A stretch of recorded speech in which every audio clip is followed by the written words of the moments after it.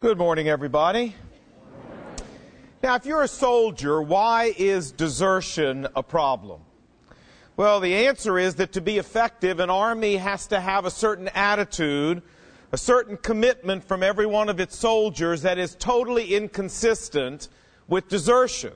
Stonewall Jackson summed up this attitude very well when he said, "Duty is ours, the consequences are God's." Another way of referring to this commitment is to simply call it absolute surrender.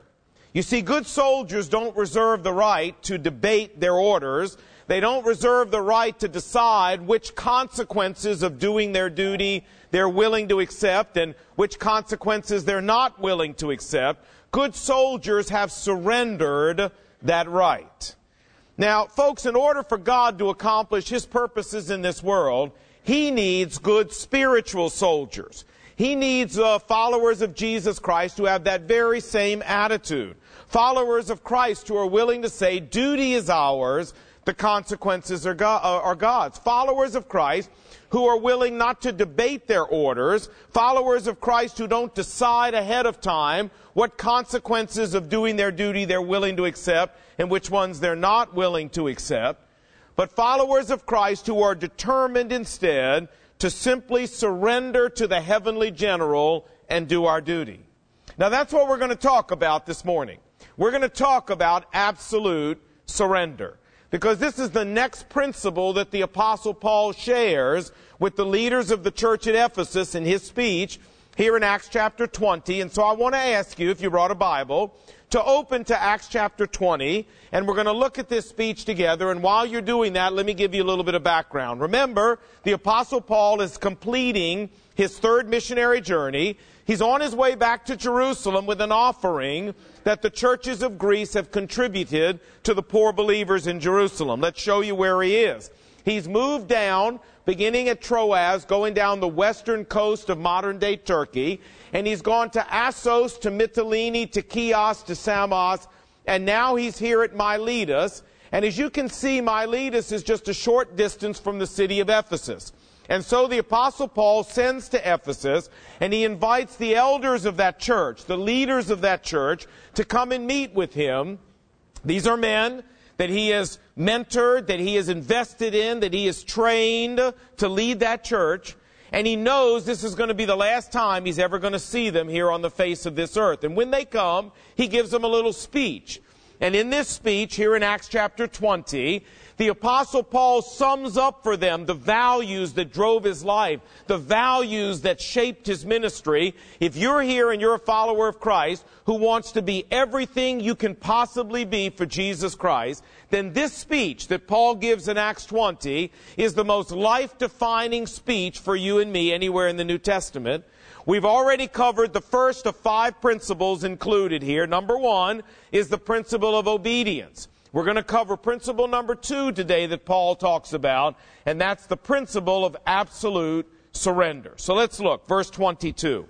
Paul, giving his speech, says, "And now, compelled by the Holy Spirit, I am going to Jerusalem." Paul was utterly convinced that it was God's will for him to carry this offering to Jerusalem, and nobody was going to convince him differently. Acts chapter 21.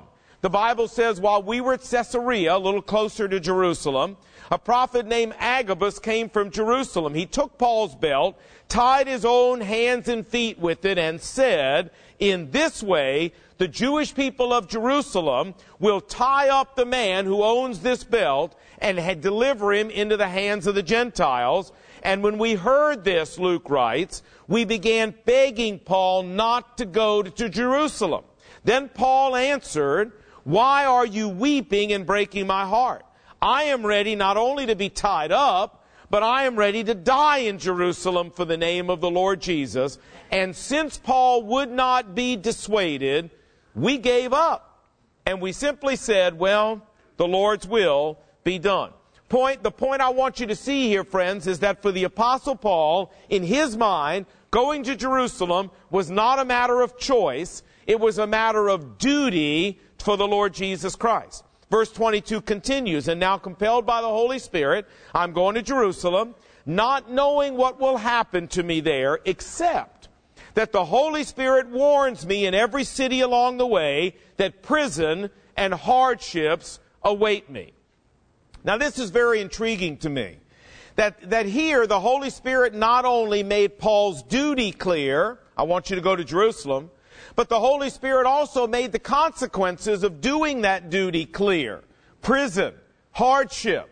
He told Paul ahead of time what it was going to cost him. And I believe the Spirit of God did that so that He could put on display for all of us to see this attitude of absolute surrender that was so central in Paul's life. Look what Paul goes on to say. Now, in light of knowing that prison and hardship is awaiting me, verse 24, I want you to know that I do not consider my life of any account as dear to myself.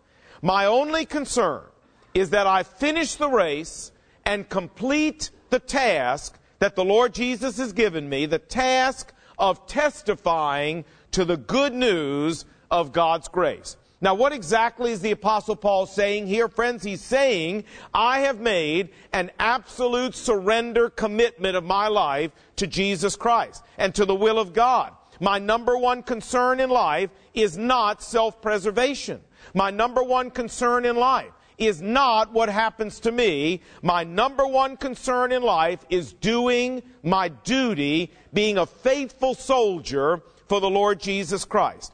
And this then is the second great principle that Paul shares with these Ephesian elders. He says to them, fellas, if you want to be mighty servants of Christ like I am, if you want God to use you in awesome ways like He's used me, the first non-negotiable principle is obedience, and the second one, which is just as important, is this issue of absolute surrender. Now that's as far as we want to go in our passage for right now, because we have a question it's time to ask. And you know our question, so everybody deep breath. Here we go. Ready? 1, 2, 3. So what? Right. Say, Lon, so what? Say, this is marginally interesting, but what difference does this make to my life at all? Well, I'm going to try to tell you that. You know, Andrew Murray wrote a book called Absolute Surrender over 100 years ago, and here's part of what he said, and I quote. He said, in Scotland once, as a young man, I was in the company of people where we were talking about the condition of Christ's church. There was in our company an older, godly gentleman, and I asked him what he would say was the greatest need of the church and God's people. He replied very quietly and simply, absolute surrender to God is the one thing. Murray went on to write, these words struck me as never before, that the condition for obtaining God's full blessing is absolute surrender to Him. God is looking for those who will say, oh God, I accept your terms. Lord, anything for Thee. Murray concludes, if our hearts are willing to do this, there is no end to what God will do for us and the blessing that He will bestow, end of quote. Now, before going on, why don't we take a moment and let's define absolute surrender. Let's make sure we all know what we're talking about here. The best definition that I know of is found in the Bible. Romans chapter 12, verse 1. Paul writes, now I urge you, brothers, in light of God's mercy to you, to present yourselves as living sacrifices to God, which is your reasonable service. The imagery here is that of the Old Testament sacrificial system, where a person would bring an animal to the priest there in Jerusalem, to the temple, as a worship offering, and the priest would take that animal, and he would kill that animal, sacrifice that animal, and then burn that animal completely on the altar as an offering to God. How much of that animal did God want? Well, friends, the answer is He wanted all of that animal.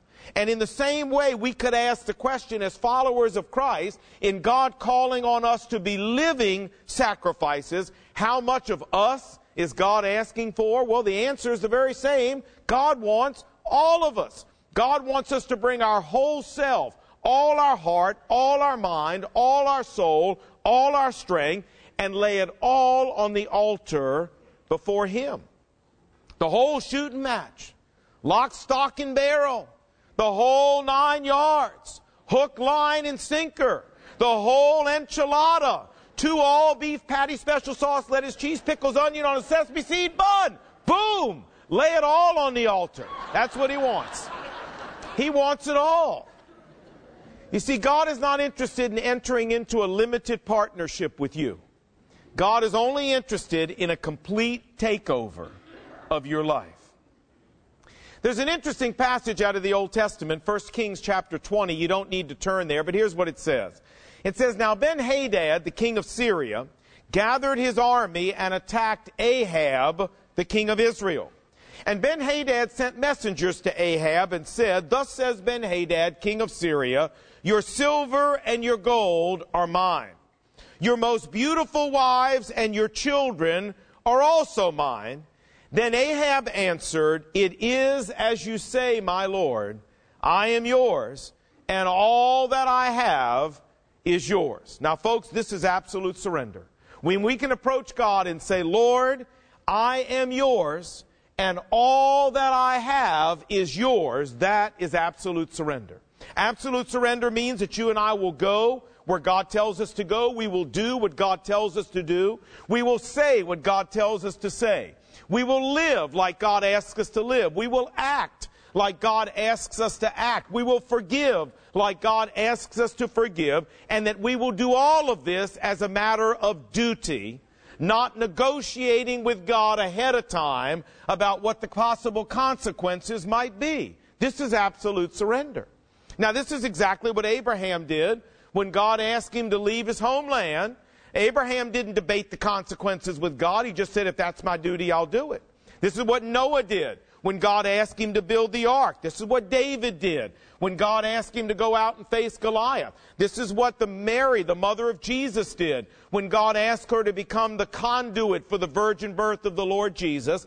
And friends, this is what every great man and woman of God down through the centuries has done. As different as they may have been, every great man and woman of God has had one thing in common, and that is they've all made this absolute surrender commitment to Jesus Christ. They've all said, Lord, just tell me what my duty is, and I'll do it, and I won't negotiate the consequences. I'll leave them to you. Folks, this is what God's looking for from you and me, and from every other follower of Christ. If we want God to bless our lives like He did the Apostle Paul, if we want God to use our lives like He did the Apostle Paul, if we want God to reward our lives in heaven like He did the Apostle Paul, we must satisfy this condition of absolute surrender. Now you say, well, Lana, I think I understand what you're talking about now, but I got a couple of questions. Well, fine. What are they? Well, my first question is, as a follower of Christ, do I have to make this absolute surrender commitment in order to keep my eternal life and go to heaven? Do I have to do this? The answer is no, absolutely not. Friends, possessing eternal life is the result of embracing Jesus Christ and what He did for you and me on the cross, shedding His blood to pay for our wrongdoing, and it has absolutely nothing to do with good works, religious activity, absolute surrender, or anything else. May I say that if you're here today and you've never done that, this is an important thing for you to know. That trying to keep the 10 Commandments is wonderful. Going to church is wonderful. Doing all the activities you do to try to be a good person are wonderful, but none of those are going to get you into heaven. The only thing that gets you into heaven and gets you eternal life is trusting the blood of Jesus shed on the cross to pay for your wrongdoing in the sight of a holy God. And if you've never done that, man, I think Christmas is a great time to do it. I'd encourage you to do it. Nothing else is going to work. But do we have to do absolute surrender to have that happen? No, we don't. You say, well, I got a second question then, and that is, I've had some real bad experiences with this surrender thing in the past, Lon. I mean, I had a domineering father and a dictatorial husband, and I had a boss that was awful, and I had a controlling mother. Look, I understand that. I had a Jewish mother. And on the scale of 1 to 10, controlling mothers here and Jewish mothers up here. I understand this. Believe me, I do. And you say, well, then, Lon, you understand why that in my life, I've decided I am never giving up control of my life to anybody ever again. So how is this any different? Good question. And the answer is what makes this different, friend, is the character of the person to whom you're surrendering. You see, God that you're surrendering to is not some person that's going to use your surrender to feed their own ego and to feed his own power trip or to get his kicks from abusing you. This is the holy God of the universe you're surrendering to. The God who loves you so much that he was willing to give his own life for you. And friends, the only thing God wants to do with your absolute surrender is maximize your life for Jesus Christ and make you everything he created you to be. He will not abuse your surrender. He will use that surrender to get you to the place that you're functioning as the maximum you can be for Jesus Christ. So listen, if you've had some bad experiences with surrendering to people before, please, you mustn't extrapolate that and lay it on God. This is a completely different kind of being you're dealing with here. You say, well, Lon, I got one more question then. All right, ask it. Well, here's my question. Paul made this commitment to God, right? Yes, he did. And God led him into prison, right? And into hardship and into all kinds of nasty, tough stuff, right? Yes, he did. Well, so you say, so Lon, here's my question. If I make this kind of absolute surrender commitment, then isn't it possible that God may lead me into something that I don't like? Isn't it possible God may take me somewhere I don't want to go? Friends, it's not only possible, it's likely. Listen to what Paul went through. 2 Corinthians 11, I've been beaten times without number, Paul says. 5 times I received from the Jews 39 lashes. Let me explain that. The Jewish people used a whip made out of rawhide cords with bone and steel in the end that would rip your flesh up. And the rabbi said you couldn't beat anybody 40 times with this thing. It would kill them. So instead they beat you 39 times with it. Paul said 5 times that happened to me. Can you imagine what his back must have looked like?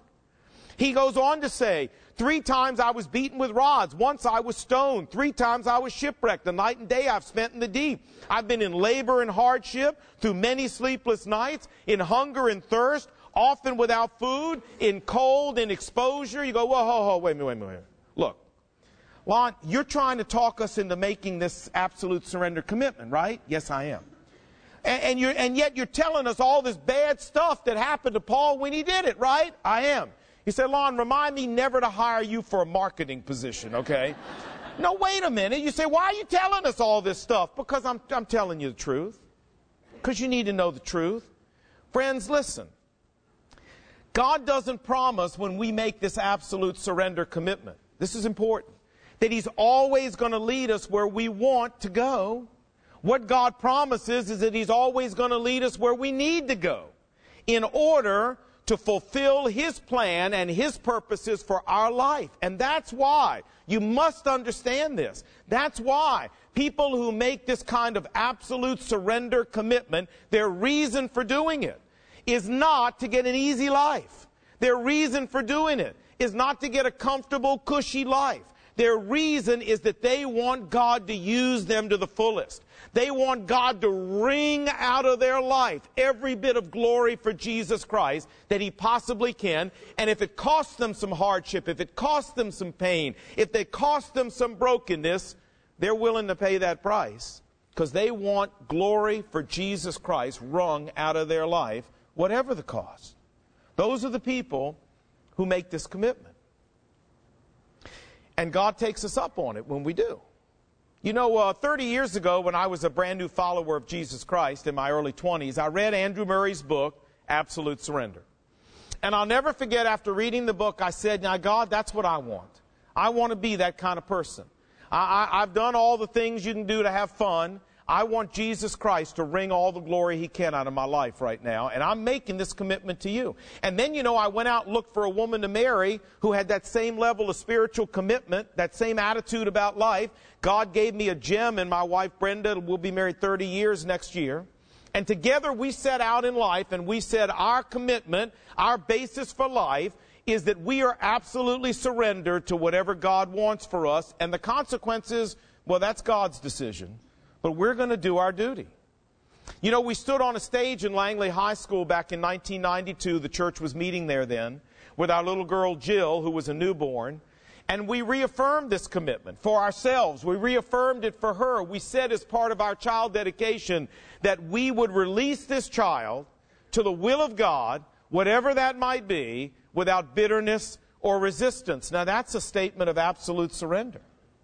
Well, standing there on that stage 11 years ago, folks, we had no idea what was coming. 4,000 or 5,000 grand malls for our little girl, profound mental retardation, 911 calls frequently, hospital stays, sleeping many, many nights in hospital lounge chairs, switching off so one person could go home and get a shower and get a little bit of rest. We've been through years without ever sleeping through the night because my little girl would always be up in the middle of the night having seizures. We literally went years and never slept through a complete night. We went through depression and exhaustion and despair and feeling utterly hopeless.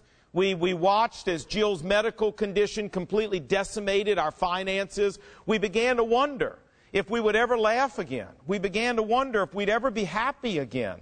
We tried so hard for this not to affect our 3 boys negatively because we were giving so much attention to Jill, and yet there was just never enough of us, it seemed like, to meet everybody's needs. And you know, during that time, we would pray and say, Lord, if this is where you feel you need to take us, Jill, if this is what you feel you need to do in our lives, we made a commitment of absolute surrender. We're going to trust you. We're going to go there. But God, this is all so painful that at least assure us you're going to use this somehow for your glory. It's too painful to be wasted. Well, we're still on that journey today, friends. I mean, every day I wake up and wish things were different. Every day I have to wake up and reaffirm that commitment of absolute surrender. But let me tell you in 11 years what the Lord's done. In 11 years, I believe the Lord has made my marriage better than it ever would have been if we hadn't been through this together. I believe He's drawn our family closer and made us stronger than we ever could have been if we hadn't gone through this. McLean Bible Church is where it is today, I believe, because God used all of this to make me a better pastor and a better leader and a better follower of Christ and just a better man. Now, we have Access Ministry today, ministering to over 700 families who have children with disabilities. This wouldn't exist if it wasn't because of what God put me through. I never would have understood or wanted to be a part of it. We have this new respite center that we're planning to build. And we hope it'll be used as a challenge, a model to churches all around the country to reach out to these special children that are so near and dear to the heart of God and care for them. In fact, Brenda and I are flying out to Colorado Springs next week to go tape a couple shows on Jim Dobson on Focus on the Family, where we're going to talk about what God has done in our life and what He's done in our church and try to challenge people around America to copy some of the things that we're doing. And let me tell you what I believe.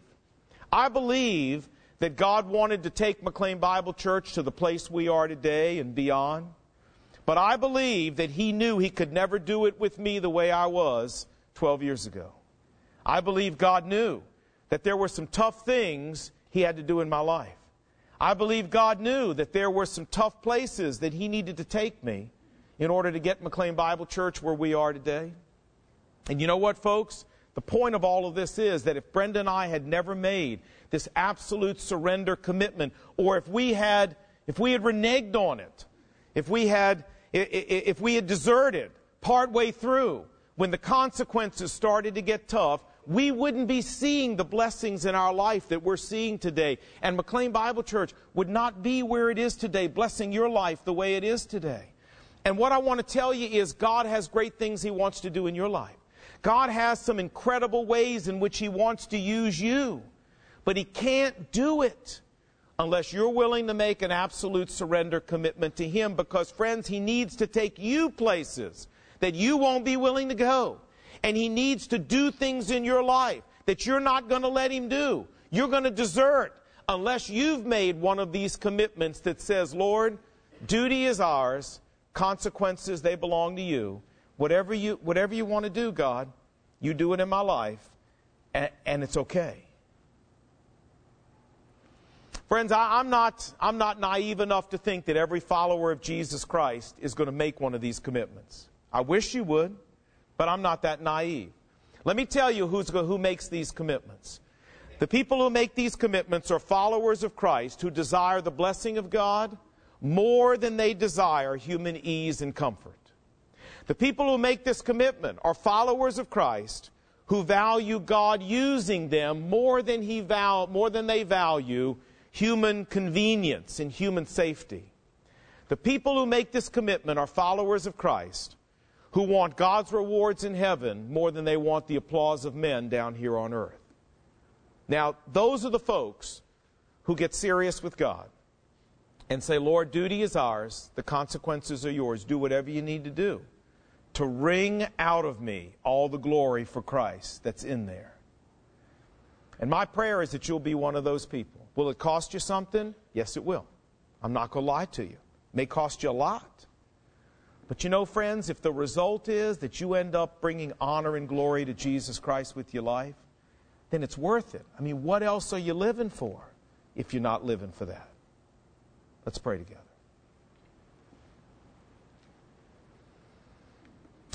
With our heads bowed and our eyes closed, if you need to talk to the Lord a little bit about this, maybe you're right in the middle of some circumstance that you're thinking about deserting. Don't do that, folks. Don't do it. Let God do what He needs to do. You'll be glad He did. So if you need to talk to God right now, why don't you take a moment and do that? Lord Jesus, I thank you in the Bible that you don't play the shell game with us. As followers of Christ, I thank you that you tell us straight up what you're looking for from us. You tell us straight up what it's going to cost. You tell us straight up what the benefits are going to be. And then you leave the choice to us. And certainly that's true on this issue of absolute surrender. We have to make that choice. And Father, my prayer is that you would motivate many, many people here who are followers of yours to make the decision that they want you to wring all the glory out of their life for Jesus that's possible. And if that means absolute surrender, whatever the consequences, they're willing to pay that price. Lord, many people have told you that in these quiet moments. I pray that you would assure them in their hearts that you're pleased with that commitment. And I pray by the power of your Holy Spirit that you would give us the courage and the resources we need to back up those commitments, because we're going to have to. Lord, absolute surrender is not for the faint of heart. It's for the courageous men and women who want to be true followers of Jesus to their deepest being. May we be such people. And as such people, may you use us to make an impact on this city that will cause ears to tingle. And we pray these things in Jesus' name. Amen.